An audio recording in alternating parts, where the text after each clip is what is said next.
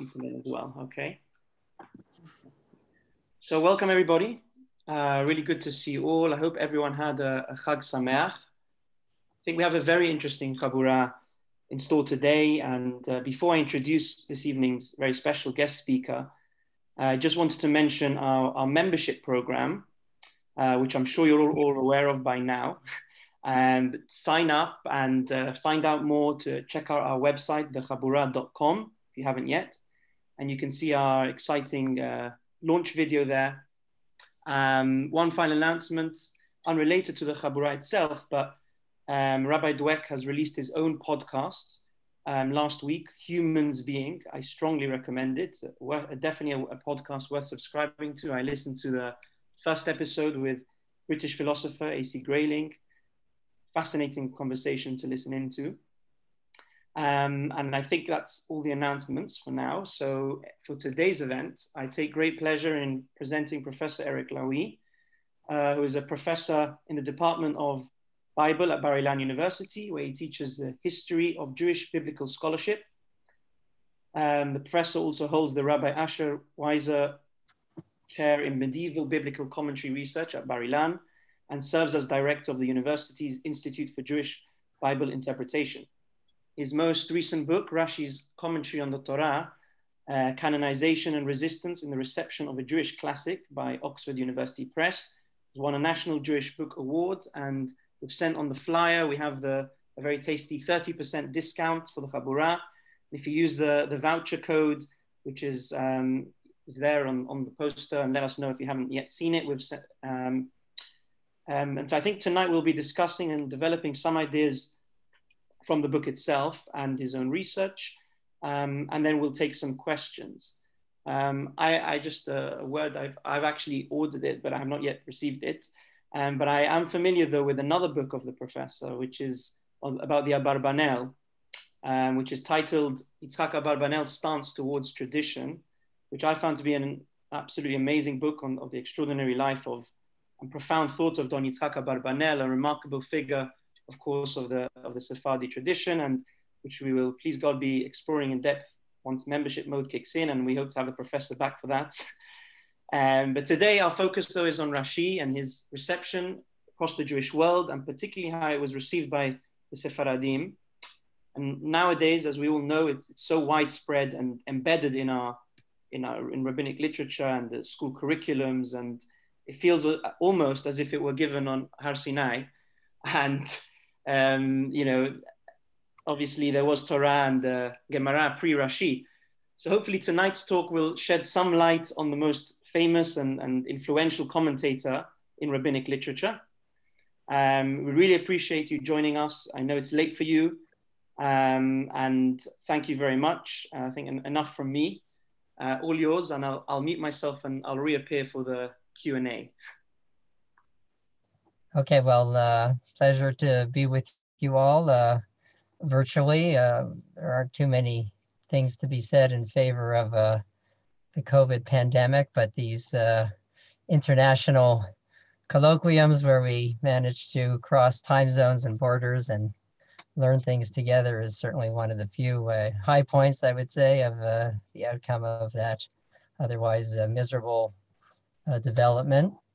We're talking tonight about a very broad topic, and it's almost my bedtime, so we can't deal with every aspect of it. But broadly speaking, our story is part of a much larger story of what you might call encounters between Sephardim and Ashkenazim, a sort of topic of perennial interest. And I think tracing the history of Rashi's reception in Sfarad certainly does a lot to open many windows on different aspects of that encounter. So that's what I'll try to focus on. And again, really just some of the high points of a story that has many dimensions to it, and which, I think really in many ways has yet to be fully explored. So it's an invitation for all of us to think about it going forward. I won't say too much about Rashi's commentary on the Torah, which is our focus tonight. That would be a session unto itself.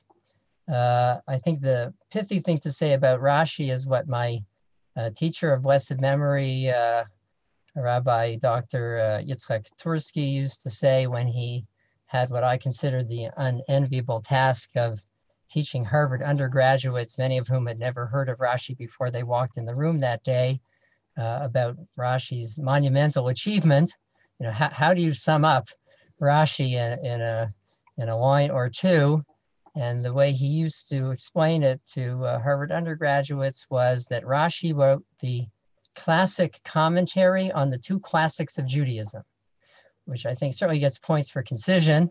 And I think also for other things. Rashi, of course, wrote the commentary on the Torah, not that there weren't others, but the one that became what I call in the title of the book, the canonical commentary on the Torah. That requires some unpacking. I won't take time to do that work at the moment.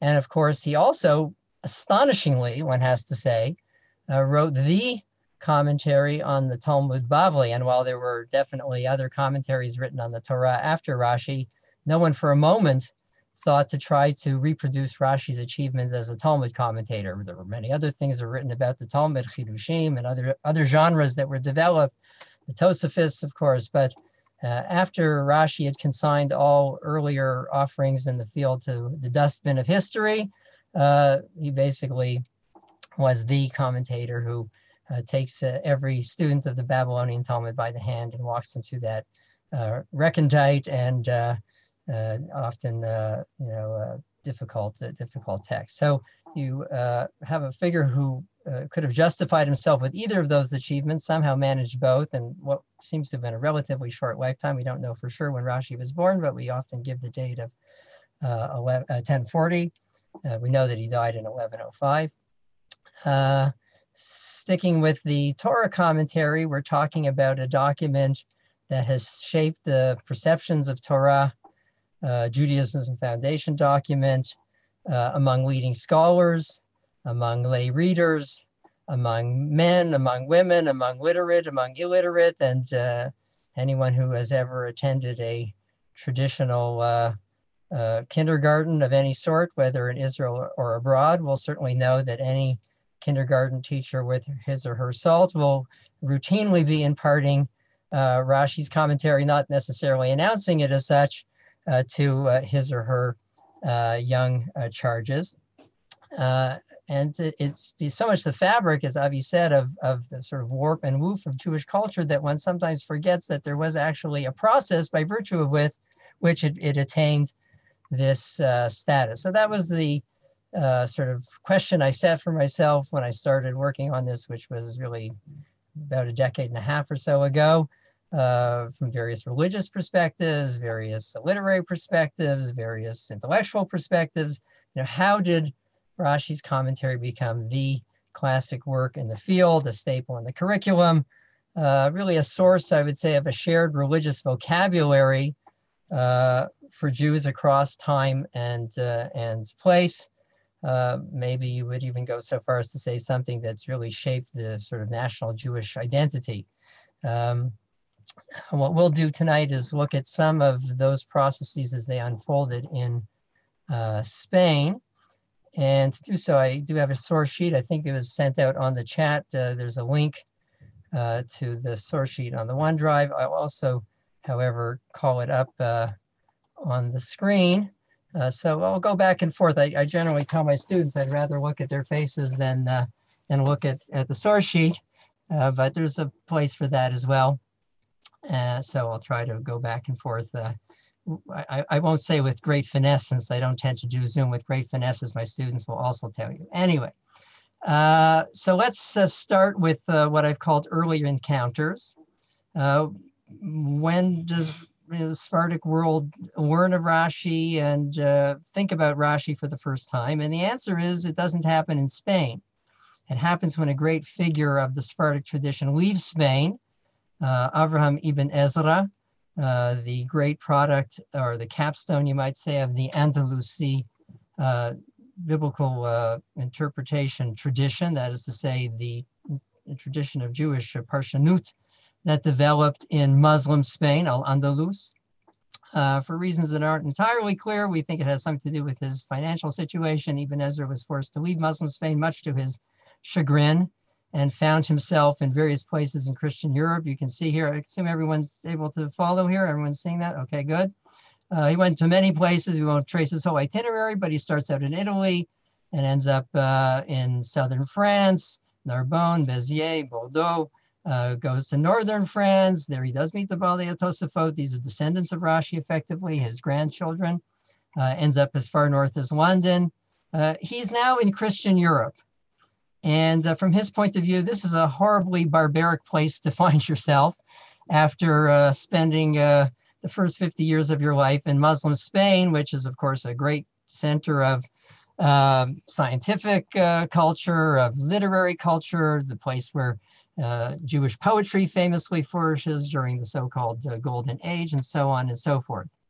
And he hears about a rabbi named Rabbeinu Shlomo, Rabbi Solomon, that is to say Rashi, who is highly prized in these domains where he is now forced to, among other things, try to support himself financially and ingratiate himself in some measure with the locals, although as they say, he sort of considers them country bumpkins and has a sort of strong sense of mission to impart to them the great achievements of Sephardic culture, such as they developed in Muslim Spain, in the sphere of grammar, in the sphere of science, in the sphere of poetry, and on the list goes. And we have various texts where he relates to Rashi. The one that's most often cited is in this work called Safa Brura. It's a grammatical work of his. And here he's trying to develop the idea that the fundament of Jewish biblical commentary is the pshat, pshuto shel mikra, what you could call the simple sense, the contextual sense. That's what one ought to aim for as a commentator. Of course, he's well aware that the tradition that comes down from the rabbinic world, the ancient rabbinic sages, Chazal, is midrashic, and that poses a problem. Why, if pshat is the ikar, why, if pshat is the fundamental goal of the commentator, the one that one ought to strive to uncover, is it that the ancient sages, blessed be their memory, Chachamenu zichronam libracha, so much cultivated midrash. And he tells us here, we can start to read. I gave the sources in Hebrew, but I'll try to translate as we go along. And I guess if there's questions, you can pose them in the chat or just wave wildly. Ein safek shehem, that means Chazal, yadu'u haderech hayishara. They knew the straight path, which is his synonym for derech hapshat, for this contextual meaning based on grammar, based on context, without extraneous interpolations into the biblical text. Ka'asher hi. And they, in fact, say, we have this famous rabbinic statement, which is the sort of slogan of all the pshatists of the Jewish Middle Ages, Ein mikra yotzei midei pshuto, that the rabbis themselves stress that pshat is certainly a feature of the biblical text, and one can't completely ignore the pshat. Vadrash hu tosefet tam. Now he's not quoting the rabbis anymore, but giving you his take on midrash. Well, what's the purpose of these midrashim? He says, well, that's an add-on. Tosefet tam. It doesn't really explain the significance of the text. It is a superimposition on the text, which has, didactic value, maybe inspirational value, etc. What happened? Catastrophe, says Ibn Ezra. Hadorot habaim samu kol drash ikar v'shoresh. Afterwards, people misunderstood what the rabbinic legacy was. The rabbis knew well that pshat was the main thing, just like I think pshat is the main thing. That's what I do 9 to 5 as a Bible commentator. But afterwards, people thought, no, midrash is the main thing. They made the drash ikar, they made that the fundament. V'shoresh, they made that the root. And who is an exemplar of this colossal misunderstanding, this colossal error? Karav Shlomo Zal, Rabbi Solomon, that is to say, Rashi. Sheperesh hatanach al derech drash. He explains the Bible mostly by way of midrashim, these homiletical, if you will, interpretations of the rabbinic sages. And here comes the unkindest cut of all. V'hu choshev ki hu al derech pshat. Rashi announces himself as someone who is interested in pshat. Lo vati elav pshuto shel mikra. I came to unfold the plain sense meaning. And Rashi is busy adducing one midrash after another and that would be bad enough, but to confuse that with, to think that in so doing, you're actually uncovering the plain sense, well, that's essentially the most unforgivable sin you can commit from the point of view of Ibn Ezra, this proud offshoot of this Andalusi Sephardic tradition, which focuses on grammar and context and so on, and also reasonability. Ve'ein bisvarav rak pshat echad mini elef. In Rashi's biblical commentaries, he does occasionally hit on the pshat. We don't know if this is exaggeration, but it's certainly not a compliment.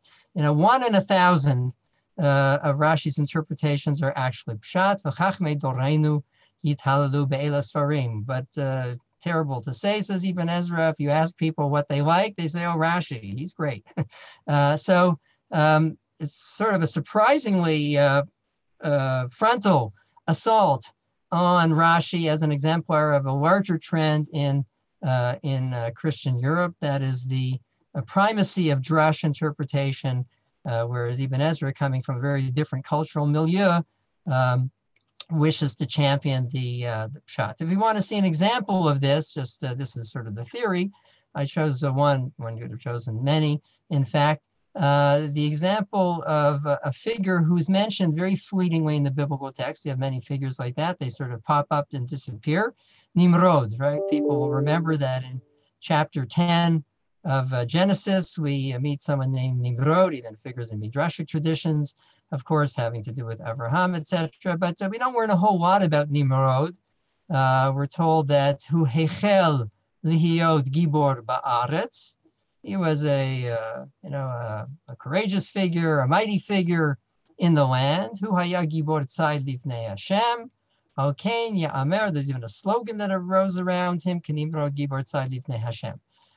So we learn that he's a gibor, he's a gibor tzad. It seems like that's his professional activity on a daily basis, to engage in hunting.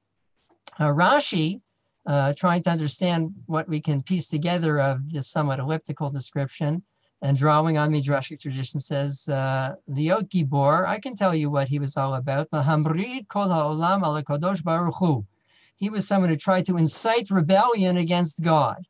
Now we ask ourselves, how does Rashi know such a thing? It certainly didn't say that in the verses that we just read. And there's another verse which describes what he did, but nothing along these lines. And the answer is Rashi is working here with a very standard trope of Midrashic interpretation. His name is Nimrod, right? What is the root of his name? His name is Nimrod. We can infer from that he's all about mered. He's all about rebellion. And who is he rebelling against? He's rebelling against God. So we are not talking about a righteous figure. We're talking about a villain. Gibor tzad, sad da'atan shel briot. His hunting activity, Rashi understands metaphorically. It's not hunting activity in the physical sense, trapping game, but it's hunting activity in terms of capturing people's minds and misleading them, and actually mat'an limrod b'makom, actually leading them bad enough that he's rebellious against God. He leads others to do the same. Lifnei Hashem, it says before God, which is usually a fairly positive thing in the Torah. We can think of all sorts of things that people do Lifnei Hashem. V'simachtem shivat yamim Lifnei Hashem. That's something that you're supposed to do. So here he says, mitkavein lahaknito al panav. He was provocative to God's face. So that's the Nimrod of Rashi, very much in the image of the Midrashic Nimrod. Comes along Ibn Ezra and he says, I'm a Pashtan. I look at what I have before me, the data in the biblical text. And he says, the first thing to know is, Al tevakesh ta'am l'chol hashemot, im lo nichtav. Don't start making a big deal about people's names. Unless, what does it mean, im lo nichtav? If there's actually reference to the meaning of a name in the biblical text itself, so that becomes part of the biblical data. In the case of Nimrod, that's not the case. And in that case, you have no right to draw inferences from a person's name as the Balei HaMidrash, as the Midrashes so frequently do. What does it mean that he's a hunter? He's a hunter. There's no great need for metaphorical interpretation here. It's very straightforward. Kihaya gibor tzad. And what about Lifnei Hashem? So here Ibn Ezra is quite ingenious. He says not only was he a hunter, but he was a very pious hunter. And he took some of the animals that he hunted, Hayab bonei mizbachot u'ma'lei otam, hachayot olah Hashem. He actually brought them as sacrifices before God. Now, Ibn Ezra knows this is completely contrary to the whole weight of Midrashic tradition, but he is very bold. He says in his introduction, I'm going to call the shots the way I see them. And so too here he says, V'zo derech hapshat. The plain sense interpretation is we're talking about a righteous, pious person. V'adrash derech acheret. I have to admit that I certainly am well aware of the fact that Midrashim say otherwise. Of course, it didn't help from Ibn Ezra's point of view that these Midrashim, which maybe weren't known to everyone, had now been broadcast by whom? By this Rav Shlomo that he had just mentioned. This is something that Ibn Ezra is very aware of, that even where there's Midrashic traditions, it's not the case that every last person has studied Midrash Rabbah and all the other obscure, in some cases difficult to access, especially in the 12th century, rabbinic compilations. But they are more and more reading Rashi's anthology of Midrashim, and anyone who's read Rashi knows that Nimrod is an evil person who was rebellious and got other people to rebel. So that's our first encounter between Sfarad and Ashkenaz when it comes to Rashi's commentary on the Torah. Sephardic expat, you might say. Ibn Ezra, forced to leave Spain, comes to Christian Europe and is appalled to learn that there's a commentator named Rabbeinu Shlomo, Rav Shlomo, who is very popular and who represents these Midrashic interpretations, which are also very popular and which he sees as a distortion of the rabbinic legacy. If we ask when Rashi first came to Spain, in other words, Ibn Ezra has come to Rashi, when did Rashi first come to Spain? And that proves to be a somewhat complicated question. I won't give you all the sort of fragmentary evidence we have, but I will note, and go back to our source sheet, that we do have a document from the mid-12th century, that is to say after Ibn Ezra has left Spain and been traveling in Christian Europe. Sefer Kabbalah, Rabbi Avram Ibn Dowd. We won't again have time to give a full bio of each figure whom we meet. We have a lot of people on the list that I'm already worried that we're falling behind, but he was a figure of note in Andalus, Al-Andalus, Muslim Spain. What happens in 1148 is the Jewish community in Muslim Spain is effectively wiped out in one fell swoop due to an invasion by I think we could call them fundamentalist Muslim tribe from North Africa. There's a whole story here which has to do with the ongoing battle in Iberia between Christians and Muslims and the shifting border. Slowly, Christians are starting to win more and more battles, and the Muslims in the south of Spain call for help, and these people come in, and they're a especially intolerant brand of Islam, somewhat uncharacteristic, in fact, for the period. And the Jews effectively have to flee, or they can convert to Islam, but if they want to stay Jewish, they have to flee. And so they cross the border in many cases to Christian Spain. So this is what Avram Ibn Dowd does. He's now situated in Toledo, which is a major center in Spain, which has fallen to the Christians already some time before. And he lists, he says, you know, us Sfaradim, we haven't heard too much about this world of Jewish learning in Northern Europe. We were under Islamic rule, they're under the cross, so there wasn't a whole lot of communication.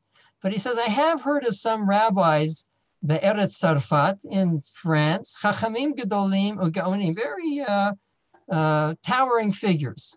And he lists a whole bunch of French rabbis who he's heard of, including Rashi's grandson, Rabbi Yaakov ben Meir, that is the famous Rabbeinu Tam. He's the only one he mentions from northern France. All the others are from southern France. Who is missing from this list? Rashi is missing from this list. And we wondered, does that mean that he'd never heard of Rashi? Possible. Or some have speculated, actually, he's only listing prominent rabbis from his own time, in which case the absence of Rashi could be explained, could be explained that way. What's interesting is that not all that long after, 4 decades farther along the way, around 1200, somebody, we think in southern France, took it upon themselves to add a few things to Sefer HaKabbalah. So this is a Tosefet, this is an addition, an addendum to Sefer HaKabbalah from around 1200, written by a southern French sage. And he says, wait a second, you can't talk about great figures from France and not mention Rashi. That's, unimaginable. Uvetzarfat yatsa or gadol, there was a great light that exited from France. Lo nir'a kamohu le'or einaim, there's never been anything like it. Hu harav hagadol hasid Rabbeinu Shlomo, Troyes. That's where Rashi was from, in Troyes, not that far from Paris. The Rebbe Yitzchak. We won't read the whole section, but here you have somebody who is in southern France, closer to Rashi's home base, and who reads Sefer Kabbalah and reads about these great French sages and recognizes that there's a huge gap here because Rashi is missing. If we return to Spain now, we know that the greatest figure to emerge in Christian Spain after Rashi was Ramban, Rabbi Moshe ben Nachman, not to be confused, of course, with Rabbi Moshe ben Maimon, and it's very easy to confuse them, as you all know, because there's Rambam and Ramban. Some of you may have seen the Sirton, the little video, Rambam, Ramban. So we're talking about Ramban, Rabbi Moshe ben Nachman, great Talmudist, great Bible commentator, what we say in Hebrew, Ish Eshkolot, a real Renaissance man, we might translate it. Truly a remarkable figure. I sometimes feel badly for him because, of course, Rambam was so spectacular that only Rambam could somehow make Ramban recede a little bit into the background. But we certainly haven't forgotten Ramban and his achievements, important Kabbalist, needless to say. And he writes a commentary on the Torah, and he's very well aware of Ibn Ezra. That's the legacy from Muslim Spain that he most relates to. But he's also aware of this branch of Jewish learning in Christian Europe. He's, after all, in Christian Europe, in Barcelona. That was a part of Spain that was never conquered by the Muslims. And in his introductory poem, he talks about how he's going to relate to Rashi, and he talks about how he'll relate to Pirushei Rabbeinu Shlomo, Ateret Tzvi v'Tzvirat Tifara. I won't try to translate all the poetry here, but they're compliments. He's this grandiose figure b'mikra, b'mishnah, v'gemara, both in terms of his biblical scholarship and also in terms of his Talmudic learning. So that's the good part. That's the valorizing part. That's the heroic image of Rashi that one might expect. But now we have a somewhat more ambiguous set of suggestions about how he's going to relate to Rashi. On the one hand, lo mishpata bechora. No doubt about it, he has the right of the firstborn. He was early among our medieval commentators. You have to concede that point. B'divarav ehege, I'll certainly contemplate what he has to say. Ba'ahavatam eshge, I'll be infatuated with my love of him, which is an interesting expression. Infatuation is a sort of interesting type of sentiment if you translate the verse in Proverbs that way, in Mishlei, based on the pasuk Ayodat Ahavim, Avata Tishye. But then he says, "V'imehem yeh lanu masa umatan," but that doesn't mean I concede my critical faculties. There'll be, we might translate negotiations. There'll be back and forth. There'll be due consideration, but I will certainly weigh in the balance what he has to say and think if I agree or don't agree. And then he says drisha v'chakira. In fact, that's a little bit more of a judicial language, you might say. There'll be serious investigation, exploration of how tenable Rashi's ideas are when it comes to his plain sense interpretation, bipshatav, midrashav, v'kol agada b'tzura. When it comes to his midrashic interpretations, and every agada b'tzura, hard to know how to translate that, every agada, every midrashic interpretation that he has reinforced, and I think Ramban here is very aware, as we've already seen, of this phenomenon that the more that Rashi cited midrash, the more people felt like, well, I guess that's what the Torah means, right? Ask any kid, about what Abraham did, Avraham did, vis-a-vis his father and his idols, and he'll tell you, well, he smashed the idols, and sometimes the child or even the adult doesn't necessarily recognize that that's not anywhere in the Torah. That's in a midrash, but importantly in a midrash that Rashi brings. And so this becomes sort of part and parcel of the sort of natural Jewish reading of the Torah. And Ramban is aware of that, and so he says, but even there he says, I'm going to take on each one, weigh it in the balance, exercise my critical faculties. And anyone who's Ramban knows that he was not afraid of anybody, not of Rashi, not of Rambam, a man who was certainly willing to stand up for what he thought was correct. Here I gave you another example just again to see one could map a spectrum of encounters between Ramban and Rashi, from the highly complementary to the less complementary. The verse I chose in this case is also from Bereshit, chapter 2 of Genesis, where we learn, the Torah seems to find this something worth remarking on, as if it's not obvious. Why shouldn't people just stay with their families? No, says the Torah, Al-Kain Ya'azov Ish et aviv et imo. We have this phenomenon that people go out and they meet complete strangers and they start a new family. That's not something to take as a given. So a person, and in this case, will go out and he will cling to his wife. V'hayu levasar echad, and they will become as one flesh. Well, what does that mean? So Rashi understands this to mean quite literally, havlad notzar al yedei shnehem. It's really flesh in the literal sense of the term. The child is a product of the two parents, right? In that sense, they become one flesh. Sometimes you see it in the facial features, right? Some of the mother, some of the father. That's where you see this realization of one flesh. Ramban quotes Rashi, which is very common. This becomes part of the process of Rashi's canonization, that more and more people feel like, before I say what I want to say, I have to quote Rashi. Here says Lashon Rashi. It's not really accurate. Ramban always calls him Rabbeinu Shlomo, Rabbi Solomon, but not important for our current purposes. He quotes him, and then he goes on to say, Ve'ein b'zei tam.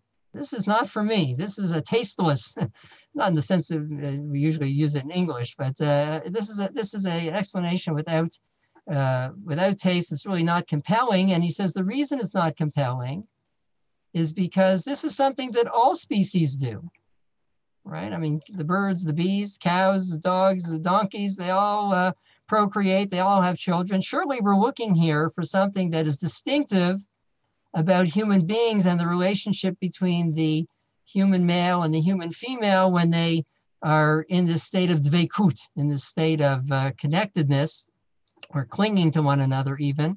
And he says, my understanding of it is that it's not realized through children. You don't have to have children, in fact, to achieve this state of dveikut.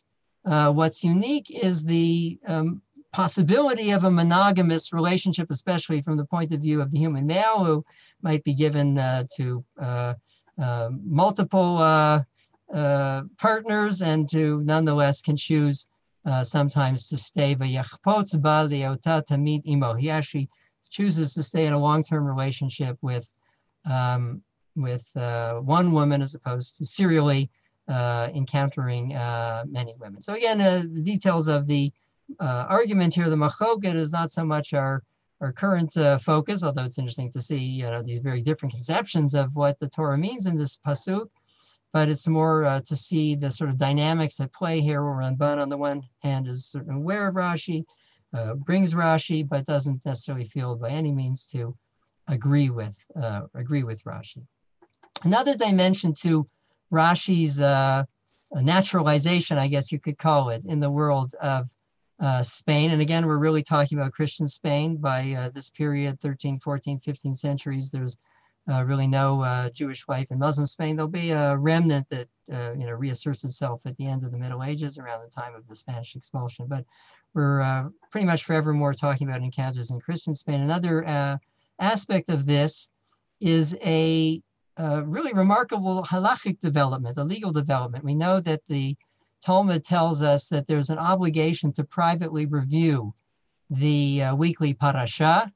Ken le'olam yashlim adam parshiotav im hatzibur shnai mikra ve'echad targum, right? That you read the weekly parasha twice in Hebrew, shnai mikra, ve'echad targum. That means once in the Aramaic translation. Why Aramaic? Usually I actually prefer a more interactive environment. I don't know if we want to sort of have more of exchange, but I guess for tonight we'll skip the pedagogic niceties, and I will bore you with a lecture instead.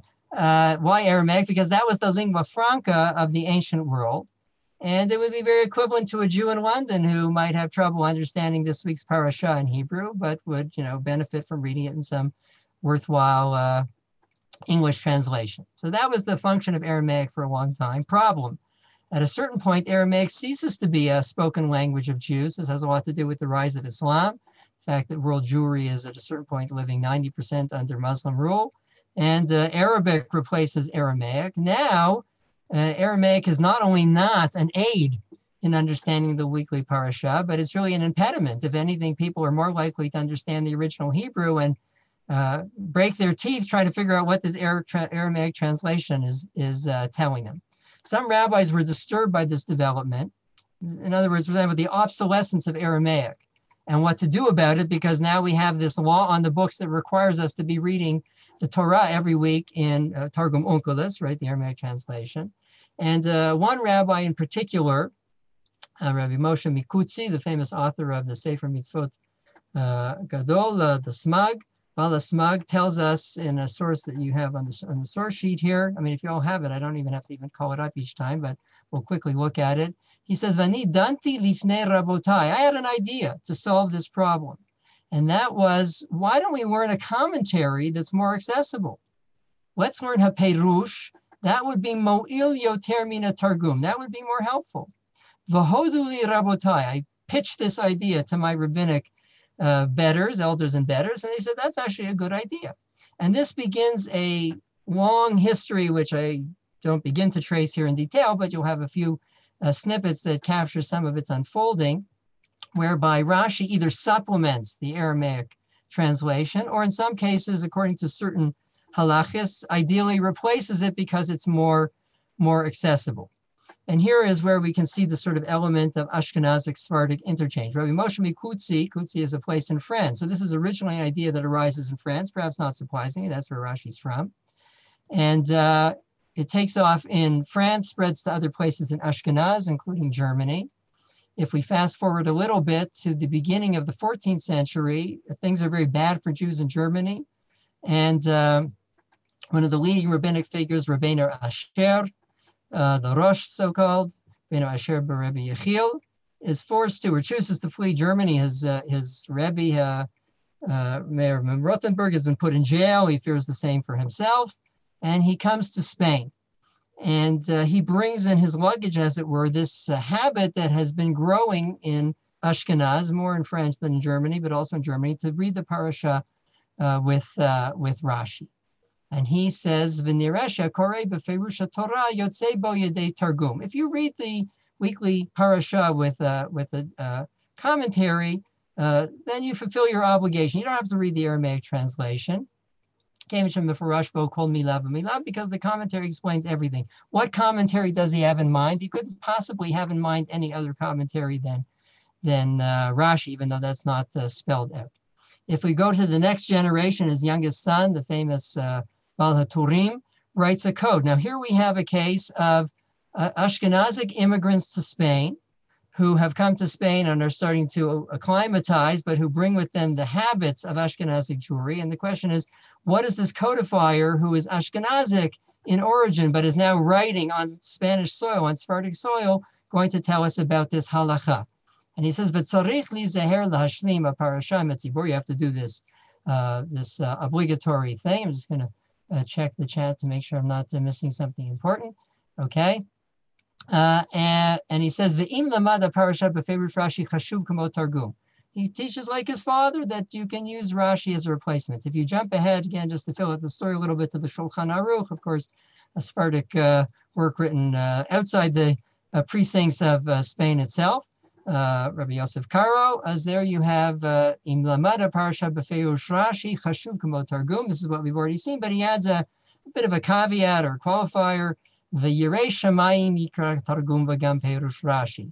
If you're a God-fearing person, you'll do both. And I have to add here that this is not a trivial addendum to this minhag. If you're not minhag halacha, if you're reading the parasha twice in Hebrew, and you have to add the Aramaic Targum, and now you have to add all of Rashi's commentary, which is succinct in its own way, but is a substantial amount of added reading. So it's not easy to be a God-fearing person, I would say, or it's harder to be a God-fearing person when you have to do all those things all within, of course, the span of a single week. So here we have a minhag that came from, or halacha that came from Ashkenaz, and gets transferred to Spain via this very important rabbinic figure who becomes a rabbi in Toledo, Rabbeinu Asher, and then gets codified.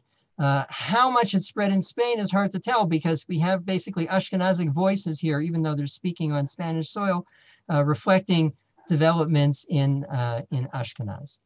If we turn to yet another sphere where Rashi was highly influential, the sphere of education, I brought just a few sources. First of all, again, continuing our little survey of this interesting family of the Rosh that arrived from Germany and sets up shop in Spain, we have a interesting document that's something called an ethical will. Many people are familiar with wills where you bequeath to your children your material wealth. There was a very lovely Jewish habit of often bequeathing to your children your spiritual wealth, as it were, by bestowing upon them or bequeathing to them the wisdom you had acquired in terms of matters spiritual, ethical, and so forth. So we have the ethical will of the oldest son. This is not the Balaturim, but his older brother, of Yehuda ben Arosh. And he says something very interesting, which gives us a bit of a sense of different attitudes towards scripture, Mikra, in general in Spain, Ashkenaz, which is its own story we can talk about perhaps some other time. He tells his children, you should set aside times to study scripture. And he admits, when I was a kid,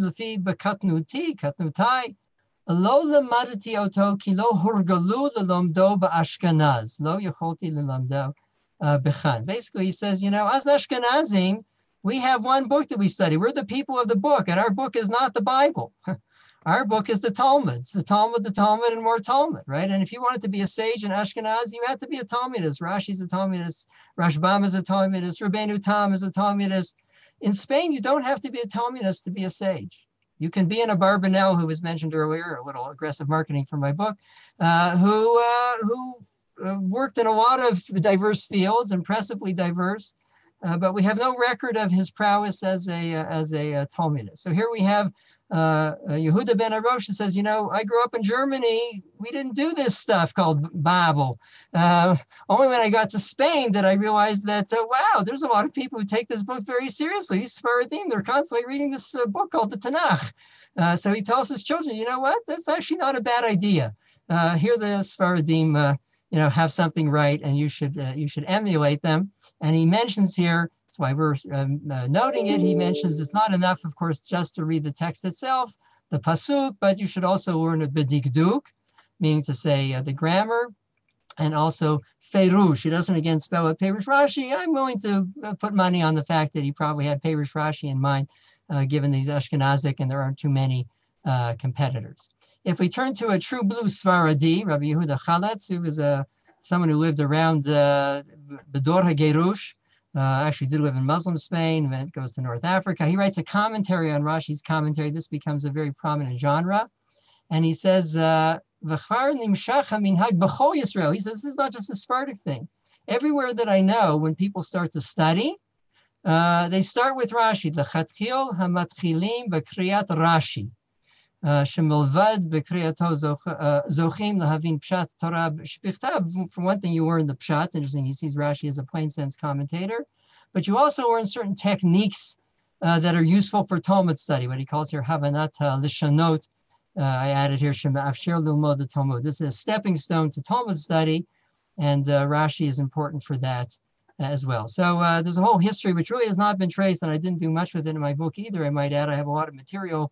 But who has time for all these dimensions? Because you see how multidimensional the story is of Rashi's impact, enormous impact on Jewish education in the Middle Ages, in the early modern period, in Ashkenaz, in Sepharad, and so on and so forth. Now, so far, we've generally talked about people who are either appreciative of Rashi, or I would say respectfully critical of Rashi. Ibn Ezra was relatively harsh. Ramban, says Ein b'zei tam. That's almost as harsh as he gets.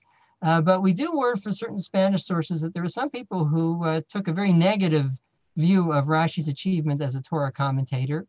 Again, we won't take time to introduce all these figures. Some of them were not exactly household names. Rabbi Moshe Gabbai, another, sounds very Sephardic, right? Another Sephardic commentator on Rashi, who writes a very large commentary on Rashi's Torah commentary. Again, a genre that's interesting in and of itself. People say Rashi's so important. I'm not even going to comment on the Torah. I'll devote myself to commentary on Rashi himself. And he tells us about different groups of critics of Rashi. Ra'iti anashim kfurim b'sichudam. He's very unhappy about these critics, so he speaks about them. Get a sense of his high rhetorical dudgeon here. I've seen people buried in their ignorance. Ubao al Perush Rashi, they've set upon Rashi's commentary. You can almost hear him saying, God forbid, lo aleinu chas v'shalom, in brackets. What are their complaints? So one complaint is kikulo malei drashot v'agadot. Well, this of course is a feature of Rashi's commentary. Again, we don't have time to develop it too much, but Rashi, who did speak about the plain sense and sometimes does bring plain sense interpretations, on the whole brings midrashic ideas. And some people say, this is not what a Torah commentator is supposed to do. You want midrashim, read Chazal, but that's not the job of the Torah commentator. And so some people were critical of that because, as Ibn Gabai reports here, Rashi's commentary is malei drashot v'agadot, umishtadlim l'hakshot kushiyot l'pakpek l'kanter katavatam. And these are people who really don't hold back when it comes to what they have to say about Rashi. Really casting aspersions, I guess, if I wanted to just summarize what's said here, as their lust almost leads them to do. There are others, he says, based on a verse in the Song of Songs, little foxes who trample vineyards. Mal'igim b'malach Elohim. Rashi in his eyes is an angel of God, but these people are belittling Rashi. Ridiculing Rashi. Mal'igim b'malach Elohim. What exactly their complaint is not entirely clear. They also say that he's very far from Pshat, but he also mentions something which leads me to suggest that they come from a different place in terms of their criticism of Rashi. Hem asher shatu amayim hara'im amayim hazedonim asher avru al nefshot lomdei chochmot chitzoniot. They've drunk. How do you say that? You people who speak English in London, you know these things. They drank of these evil waters. This is, by the way, sometimes a reference to baptismal waters. And his day, this is very relevant. He's writing after the forced baptisms of Spanish Jewry in 1391. But what he mentions here at the end is chochmot chitzoniot. These are these external, often with a sense of foreign or inappropriately foreign wisdoms. I would say people who cultivate sciences. This is often the language used by critics of Spanish Jews in particular, who were interested in science and philosophy, the tradition of Greco-Arabic philosophy. Of course, their great hero is Maimonides. And he says these are people who are critical of Rashi, highly critical of Rashi. And the question is why? And the answer might well be, here's a commentator who's trying to explain the Torah, but he doesn't know physics. He doesn't know mathematics. He doesn't know logic. He doesn't know optics. He doesn't know astronomy. You can't understand a Torah Kedoshah, or Holy Torah, without knowing science. That's a sine qua non for understanding the divine word. And seen from this point of view, we have a story which is, of course, part of a much larger clash within Sephardic culture about the place of what are called here chokhmot chitzoniot, of external sciences, in traditional Jewish life. And Rashi is seen here as somebody who for failure to cultivate these sciences, because in Ashkenaz no one cultivated these sciences, couldn't possibly be a reliable commentator. Other Sephardic Jews, like Ibn Gabai, will valorize him precisely because he's true to tradition and doesn't get too deflected from the true meaning of the biblical text by what they see as distortions of the biblical text that arise when people cultivate these sciences. A third line of criticism, he says, Ki shamati dibat rabim. It's interesting, he says shamati, as if, this is what people were talking about, in the shopping malls. What's your attitude to Rashi? What's your attitude to Rashi? Ki shamati dibat rabim. I've heard people who speak slanderously, and many no less, rabim. Mishivim al dikduko zal befirusho l'torah v'hem hirgilu l'shonam b'darkei medu. I won't read the whole section here. Basically, these are people who are critical of Rashi's skills as a grammarian. And here too, there's a whole story of Rashi's awareness of earlier layers of Sephardic grammar. But many of you will know that the great achievements of medieval grammar all occur in Muslim Spain, the highest heights. What's the problem for someone like Rashi, at least? They're all written in Arabic, in Judeo-Arabic. And that being the case, Rashi can access Spanish grammatical works written in Hebrew, and he quotes Spanish grammarians. He's happy to do so, Menachem, Dunash, etc. But he doesn't know the most up-to-date Hebrew grammar developed by Spanish grammarians because of this language barrier. So these people say, look, I mean, that's a basic for a commentator. You got to know grammar, the language that you're working with. And Rashi doesn't know what anyone really in Spain in, I don't know, grade 6, grade 8, grade 10 will know, just because they've read the latest grammatical works of Ibn Khayuj and Ibn Janach and the other great grammarians of the Spanish tradition. Okay, we're moving right along here. And we've hit the late Middle Ages. I'll define that as the 14th and 15th centuries. I don't know that we'll get to every last source here, but you'll get a taste of some of them. And then at the end, I prepared a little quiz for you all to see how well you do in guessing who said what about Rashi. But just a few thoughts about the late Middle Ages. First of all, we mentioned this battle over Tanakh study, this difference. It's not ironclad, but on the whole, in the Middle Ages, if you ask who studied Bible, who studied Tanakh, it was much more cultivated by the Gaonim in the East, I see elements in separation of Torah and science even today in Ashkenazim. Okay, fair enough. Comment well taken. In the Islamic East by the Gaonim, and then in Muslim Spain and Christian Spain, Ramban takes Torah study and Tanakh study very seriously. And there's this sort of sense that Sephardim have that Ashkenazim, they really don't get the curricular balance right. They're just sort of obsessive about Talmud, and they neglect what is our foundational text, the Tanakh, and especially the Torah. One such figure, he's an interesting figure and a very complicated figure, complicated because the book that we're reading now in Hebrew that he wrote after he was forcibly baptized and was living as a Christian. Whole story unto itself, bracket that for the moment. Someone named, well, his Hebrew name was Yitzchak ben Moshe, but he took the name of Prophet Duran, or Maestro Honoratus was his Latin name.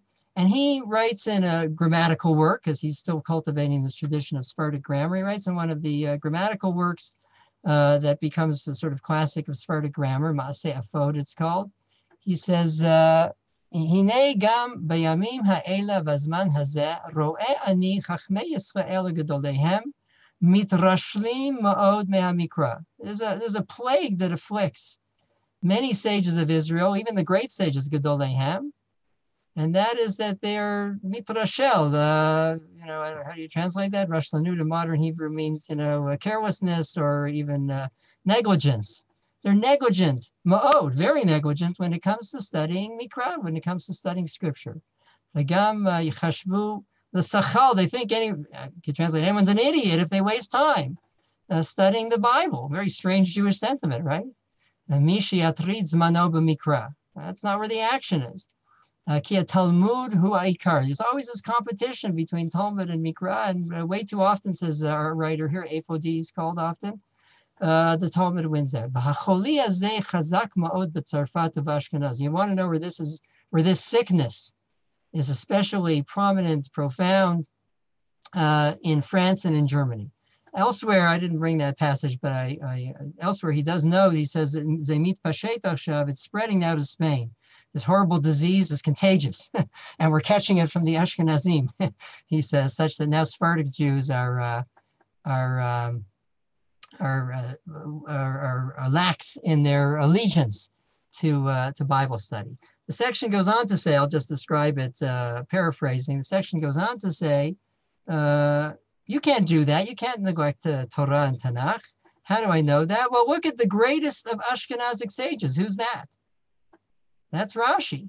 Did Rashi neglect Tanakh? Could anyone accuse him of being negligent in the study of Tanakh? He wrote the greatest commentary in the Torah. He wrote possibly on all of the other books of Tanakh. We don't have all his commentaries, but on almost all of the other books of Tanakh, we have his commentaries. So he says, what excuse is there for neglecting Tanakh when Rashi cultivated Tanakh? And he makes the point there, just to make sure that we don't write off Rashi. He says, Rashi is the great Talmud commentator. So, one can't write him off as a figure. Those people who are so valorized Talmud obviously have to admire Rashi as a great Talmud commentator, and yet he also cultivated Tanakh, and hence it's important for us as well to cultivate Tanakh. Don't let the Ashkenazic malady spread to Spain.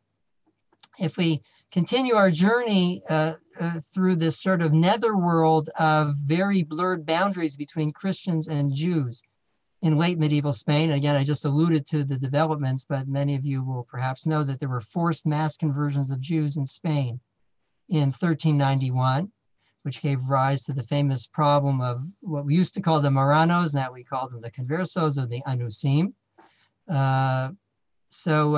We also know that there were ongoing efforts to convert Jews even after 1391. And part of the campaign was conducted by way of public disputation. This was a tradition that developed already earlier in the Middle Ages. The most famous example, of course, is in 1263. Haranban, who we mentioned earlier, who comes to Barcelona, the palace of the king, and has to defend Judaism in the face of various attacks by Christians and efforts to win Jewish converts to Christianity. The last of the great medieval public disputations takes place in Spain, in a fairly little known place in northeast of Spain called Tortosa. Then it moves to another place called San Mateo. Here, if you have the sheet, you can read it for yourself, so I won't take time. But as often the case, who is it who's leading the charge? It's a convert to Christianity who was brought up as a Jew. These are the people who know most about Judaism and also often feel the most passionate about converting Jews. His name was Yoshua Lorki before his conversion. Afterwards, he reinvents himself as Jeronim de Santa Fe. That's his name in Catalan. He has a different name in Castilian. What's interesting is if you read both the Hebrew account of this disputation and the Latin protocols, of which we have very extensive Latin protocols, recording what was said. And unlike Ranban in Barcelona, who had to show up for 4 days, and he would have been happy if it was 4 days less than that, here the rabbis defending Judaism off and on had to defend Judaism for close to 2 years. And the outcome was not quite as good, let's put it that way, as the Barcelona disputation. But one thing that crops up in a way that's very interesting is Rashi's stature for both sides. The Jews invoke Rashi and the Christians invoke Rashi. This Jeronim de Santa Fe, who was brought up and got a good Jewish education, presumably a reasonable Jewish education, he says, you know, I know Rashi's your great commentator. And so if I can find a way to make Rashi support what I'm saying, you guys have to concede, because I know what Rashi's status is among the Jews. So as I wrote here, Christians thought that they could strike a decisive blow if they showed that they had Rashi on their side. And this was a tactic that was used already earlier in the Middle Ages and earlier disputations. Rashi crops up in the very first public disputations in France in 1242, 1240, and then ever more prominent in some of the later disputations. For a very different Spanish vision of Rashi, we can turn to an anonymous Spanish writer. We don't know who he is.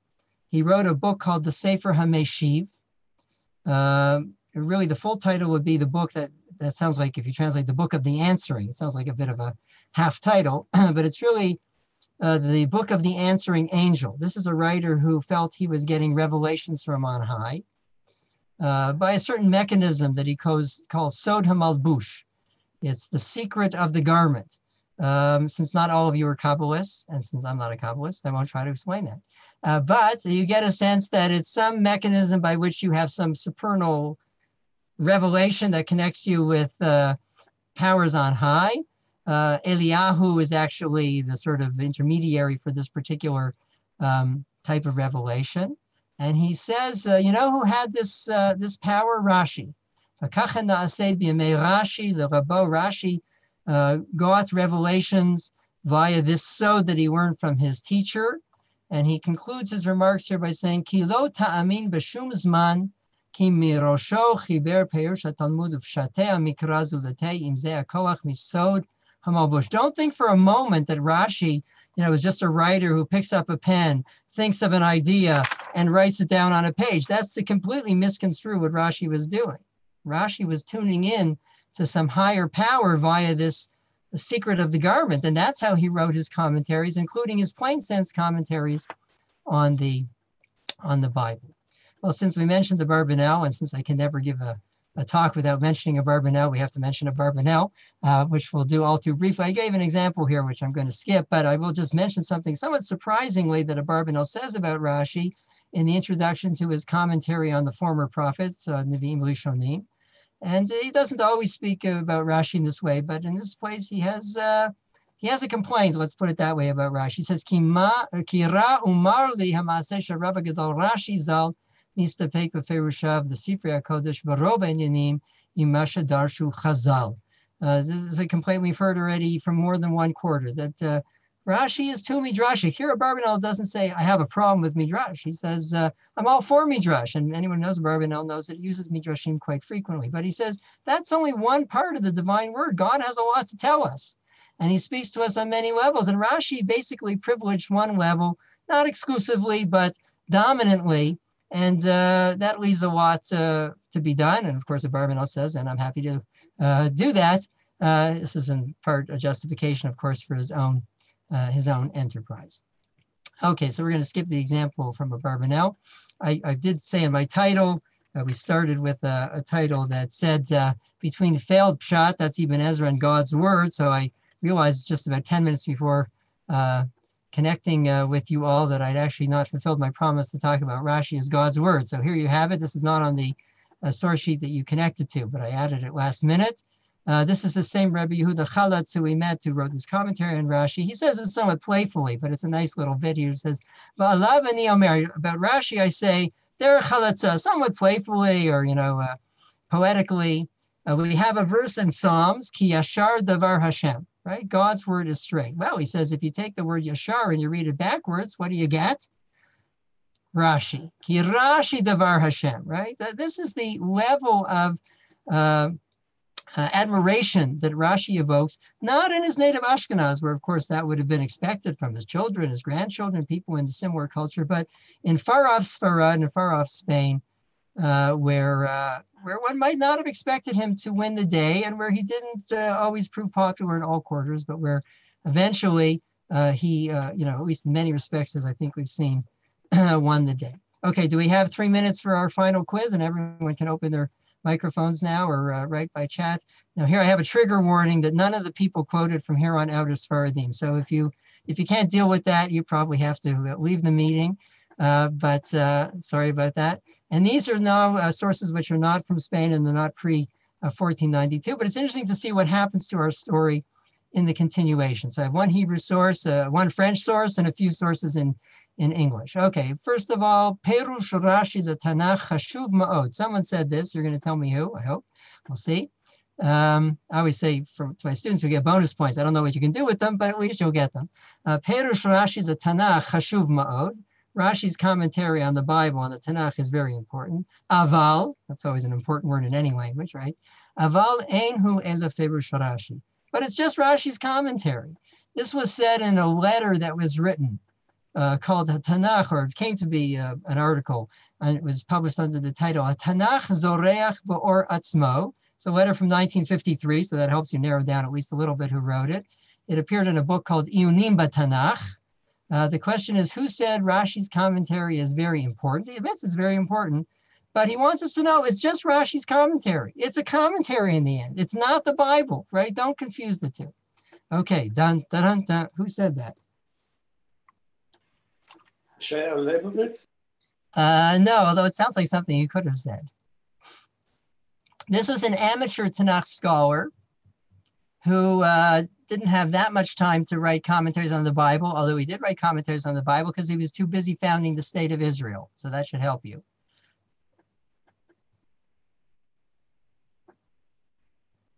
No one's going to get bonus points. That's David Ben-Gurion.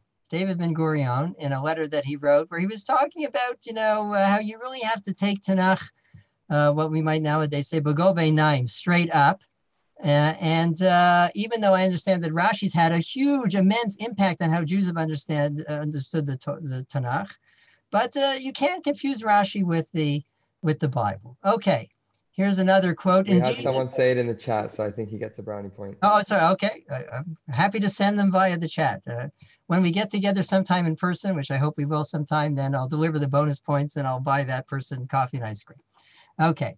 Indeed, to properly appreciate his work, one must adopt the attitude toward it that Rashi adopted towards scripture. That is, not the slightest aspect is arbitrary. Somebody is saying that you basically have to read Rashi as if he's the Torah, right? Everything that Rashi says is meaningful, significant, and doesn't have the slightest aspect of arbitrariness.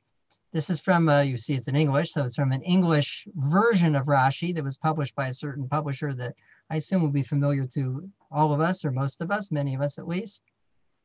Who would venerate Rashi that way? This is a pretty extreme statement, right? You have to treat Rashi as if he's the Torah, just as Rashi read, or the Tanakh, just as Rashi read scripture. Who said that? Should check the chat, I see. Okay, I have to start. This is not Ben Gurion, who did not feel that way about Rashi. This is Art Scroll. This is the Art Scroll Rashi in the introduction. Someone writing for Art Scroll. Okay, very good.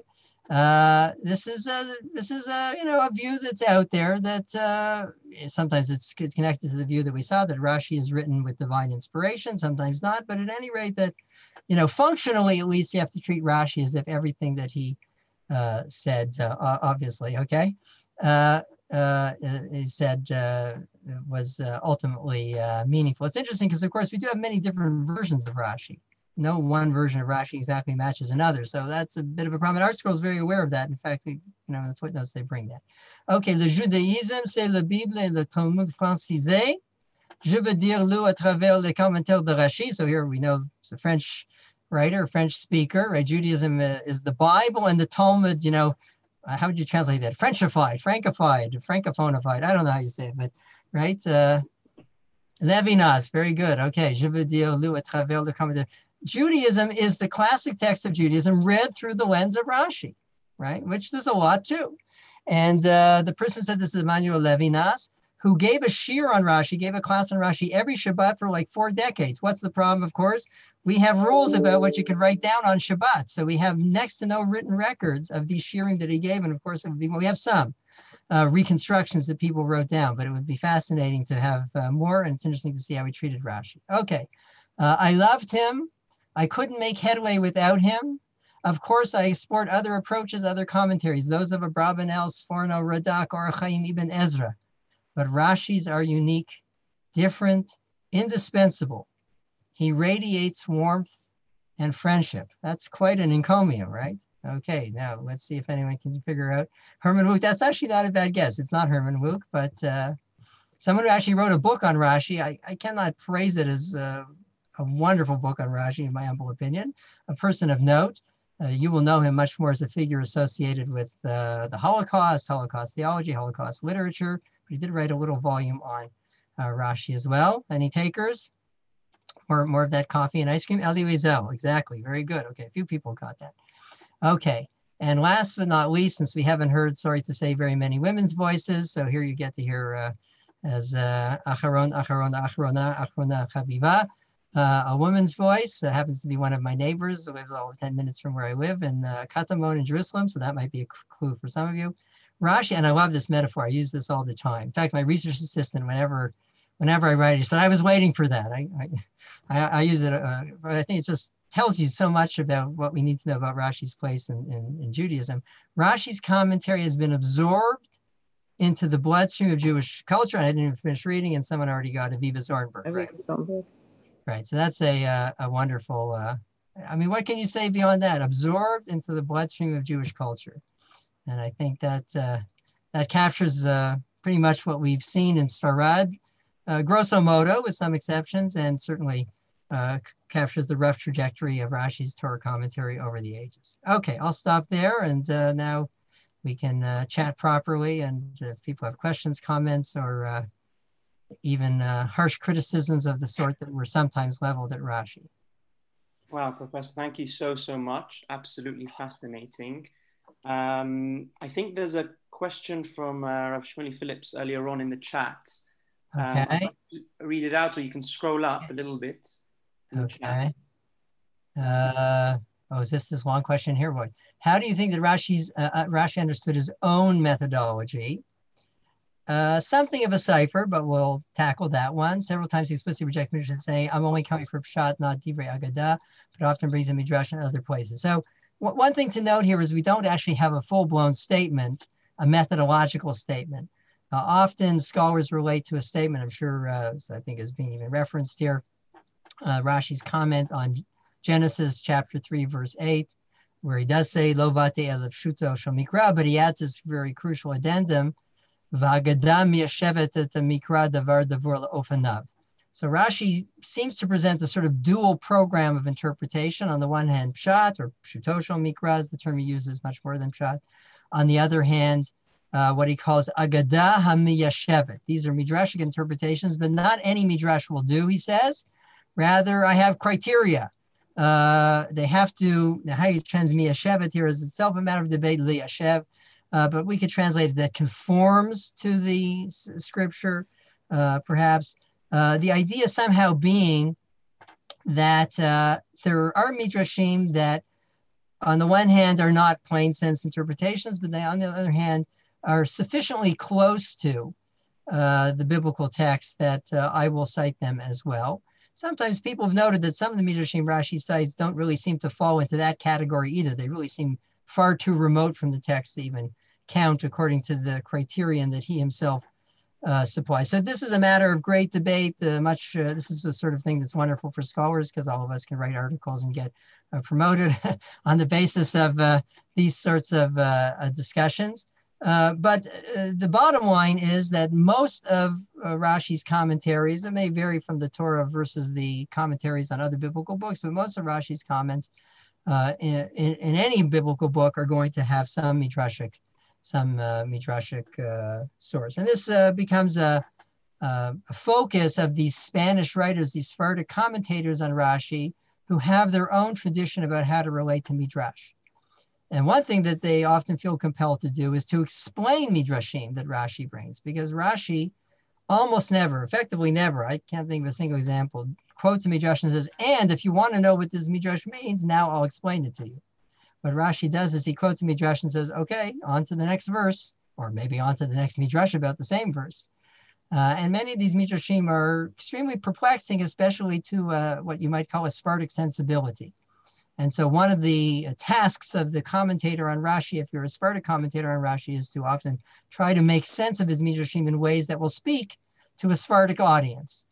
Okay, when sticking to simple pshat leads to a seemingly mundane, unimportant meaning, does that give a license for Rashi and others to draw upon midrashim, assuming the Torah must be teaching something more theologically significant? Yes, I think that's some of the sense of what people think Rashi is doing as a commentator. He did not see it simply as the role of the commentator to explain the text, but to communicate the divine word to his community. And some would add, I think everyone would add in some measure, to what degree is a matter of debate, to a community that was often finding itself in trying circumstances. In his own day, of course, 1096, the First Crusade, that's 9 years before Rashi passes away. It doesn't affect French Jewry in the most direct way, but it's a catastrophe for German Jews. German Jewry is the cradle of Ashkenazi civilization. Rashi studied there as a youth. Whole communities are, effectively destroyed. And so Rashi says, in addition to explaining the text, in addition to providing lessons in Judaism about the land of Israel, about holiness, about ethics, about God, about God's love for the Jewish people, a theme that crops up over and over again in Rashi. In addition to that, I need to make sure that beleaguered Jews are able to withstand some of the challenges that they're facing.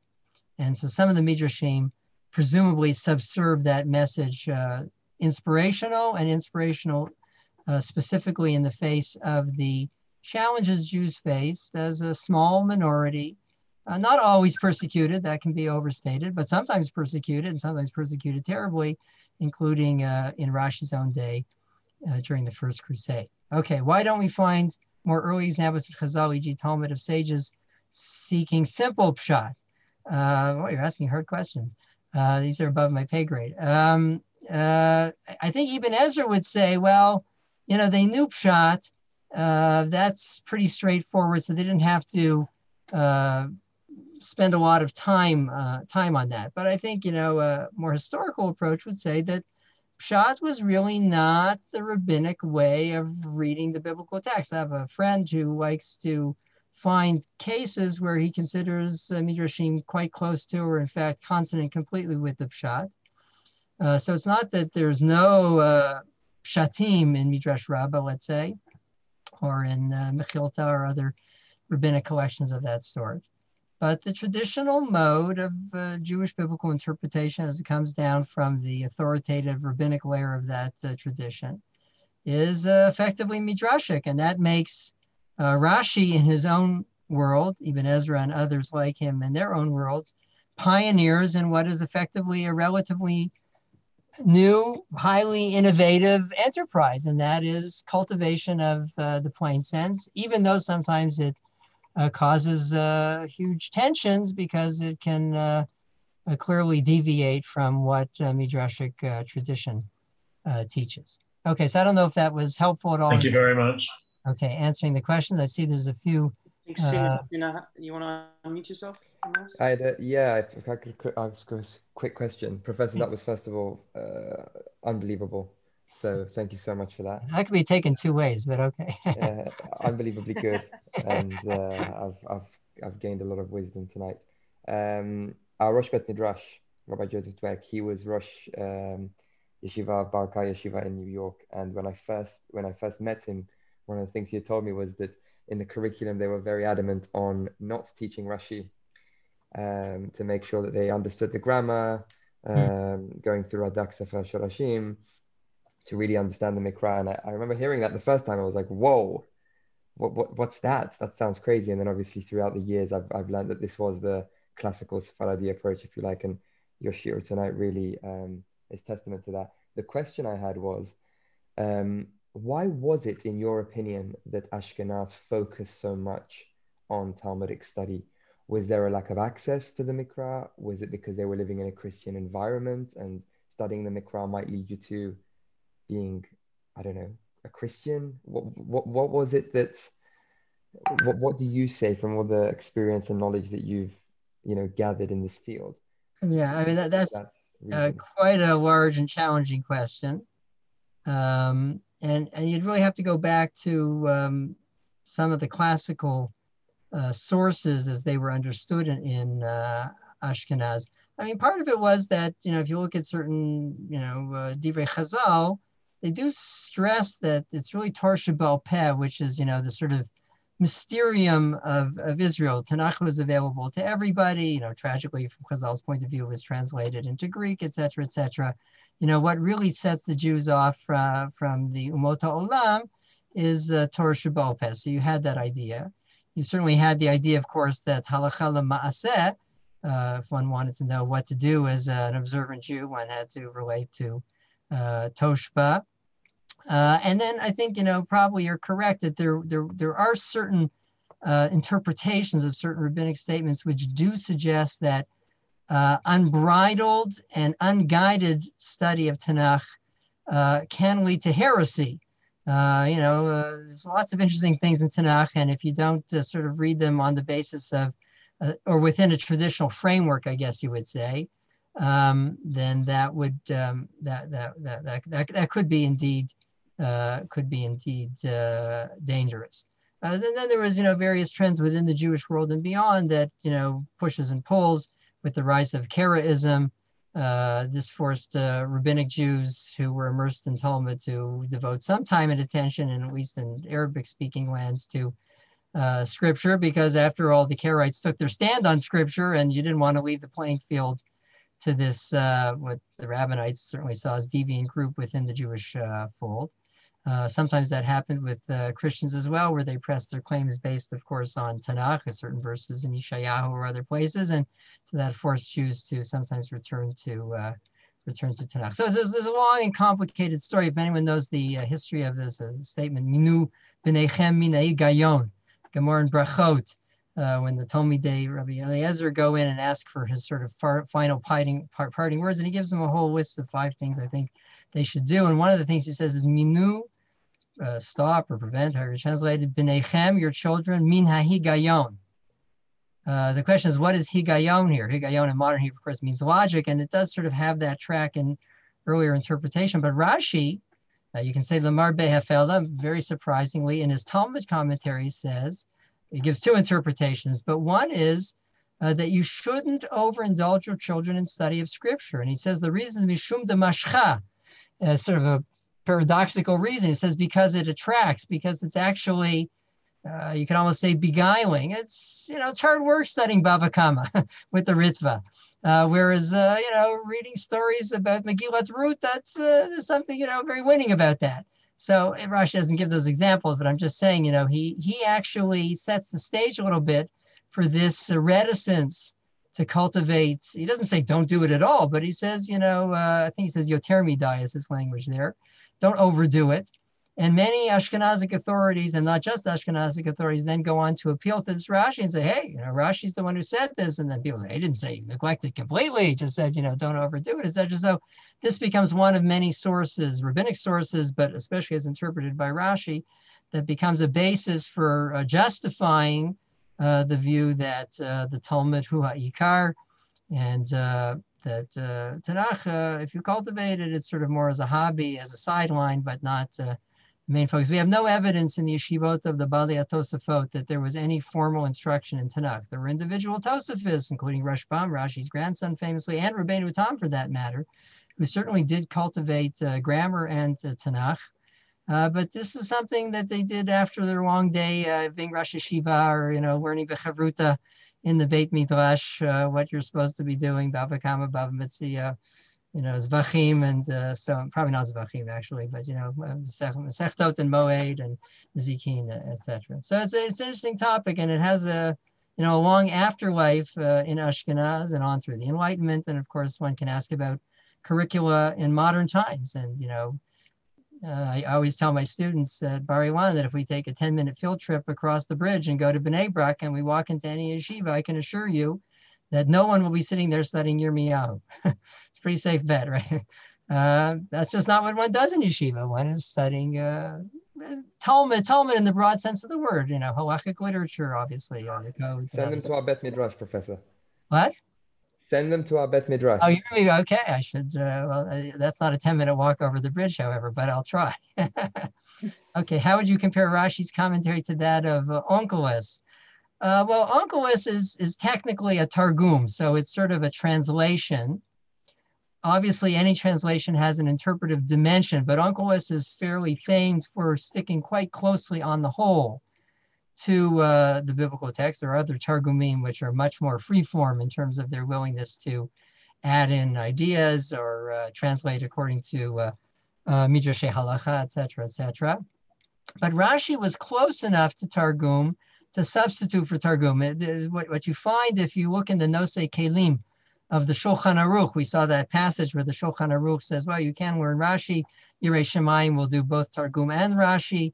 So if you look there at the Magen Avraham and others, they talk about why is it that Rashi is a substitute for Targum. And by the way, as far as I know, I'm not a great halachist that Chata'ayni Maskira Yom, but I do not know of any other book written by a medieval Jew that actually becomes the object of a psak halacha, where Rashi's Torah commentary actually allows you to fulfill halachic obligation. I don't know any other Siman and Shulchan Aruch where a medieval work is mentioned in that respect.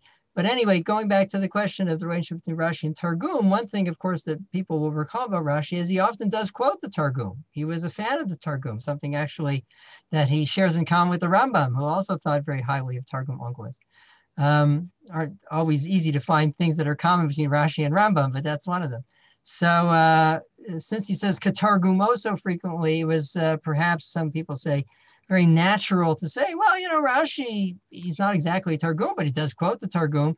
And as was mentioned in one of our sources, he also is a pretty running commentary. You couldn't really use Sforno for Shnai Mikra ve'Echad Targum, or even Ramban for that matter, because they don't comment on every verse. They take a set of verses, they skip a few verses, etc. I guess there are verses which Rashi does skip. That certainly is true. But, if you're looking for a systematic commentary that pretty much covers the whole of Torah, well, Rashi's as good as it gets. So that was probably another reason. In that sense, he's also similar, I would say, to Targum. Obviously, he's not a translation exactly, but he's similar in that way that you get pretty comprehensive coverage. So there's various reasons that are somewhat speculative, some from the actual poskim, some from scholars about why it was natural for Rashi to perhaps be advanced as a candidate to replace or at least be warned alongside the Targum. So that was a good question. Professor, thank you. I'm wary of time. I think can you take one last question? Okay, is that the one in yes. the chat? Mayor, would you like to unmute yourself? Hi, yes. I was just wondering what are the best commentators to study Pshat and Dikduk and things like that, like the most cohesive commentary to study? Well, one thing I guess to say is that Pshat is not necessarily one thing. Different people, different commentators have different conceptions of Pshat, and I think to some extent some of these things are a matter of taste. My oldest son, bless him, who is a Talmid Chacham, him and Rashi never gelled, but he has a love affair with Ramban. So he learned Shnai Mikra ve'echad Ramban. That's what speaks to him. I don't know if there's one best commentary. People often have their favorites. I mean, on some constructions, Rashi is a Pshat-oriented commentary, and if you compare him to other commentaries written in Ashkenazi, he actually is quite Pshatist in his approach. He doesn't do tons of gematria, and he doesn't do atbash. There's all sorts of, far, way out type interpretations that one finds in Ashkenaz that Rashi cultivates very little, if at all. But certainly there's even Ezra. Even Ezra is a challenge. He writes very cryptically sometimes, certainly very laconically. So it's not the easiest read. There's Rashbam, but again, he doesn't comment on every verse. Rashi's grandson. He's sort of about as hardcore as it gets in terms of Pshat commentary in the Jewish Middle Ages, and with a bit of a literary touch. So that's something that might appeal to you or to others. One of the great inventions I always tell my students of Rabbinic Judaism, in my opinion, which we don't often appreciate enough, is the Mikraot Gedolot, right? Where on one page you actually have 4 or 5, maybe even 6 commentaries alongside one another. And to me, it's sort of a symbol of the fact that Judaism is not a monolithic faith. It's not a fundamentalist faith. We're not afraid of putting 5 or 6 voices, often very dissenting voices or different voices, at least, on the same page. Some people are making other suggestions. Well, Barbanel, of course. But at Barbanel, you have to have time and energy and a lot of patience. We have the luxury of a very rich tradition of Bible commentary from Ashkenaz, from Sepharadi, from other places, Italy, and of course, Rav Sajigan was mentioned, Bavel. The challenge is more to limit oneself and encompass all the riches that there are out there. To this day, one doesn't do too badly by studying Parish Rashi. It's pretty easy to read. There are English translations, including one that was done in Britain. I think it was in the 30s or 40s. The Silverman, as it's sometimes called. We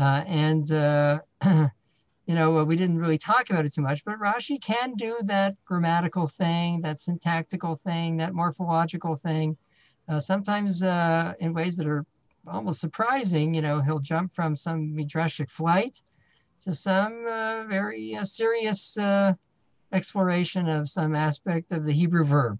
So that is there as well for people who I always tell my students, I know you all love grammar, and they all smile wryly. But for people who do like that thing, that's also in Rashi as well. Thank you. Okay, so I think we'll call it there. Yeah. Thank you so much. It's late for you.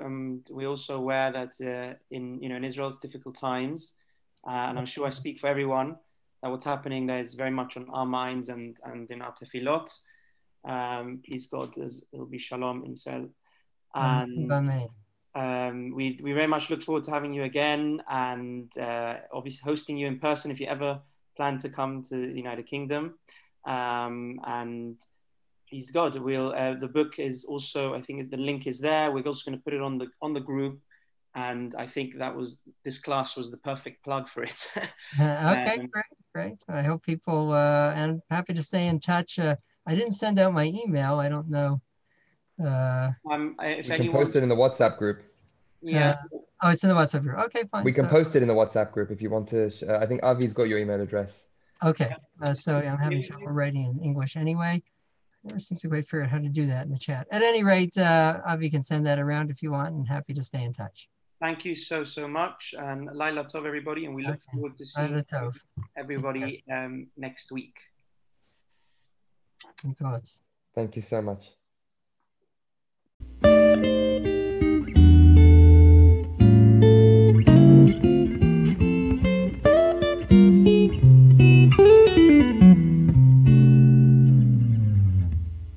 Thanks for listening. We hope you enjoyed. Be sure to give us a rating on Apple Podcasts. Have a great day.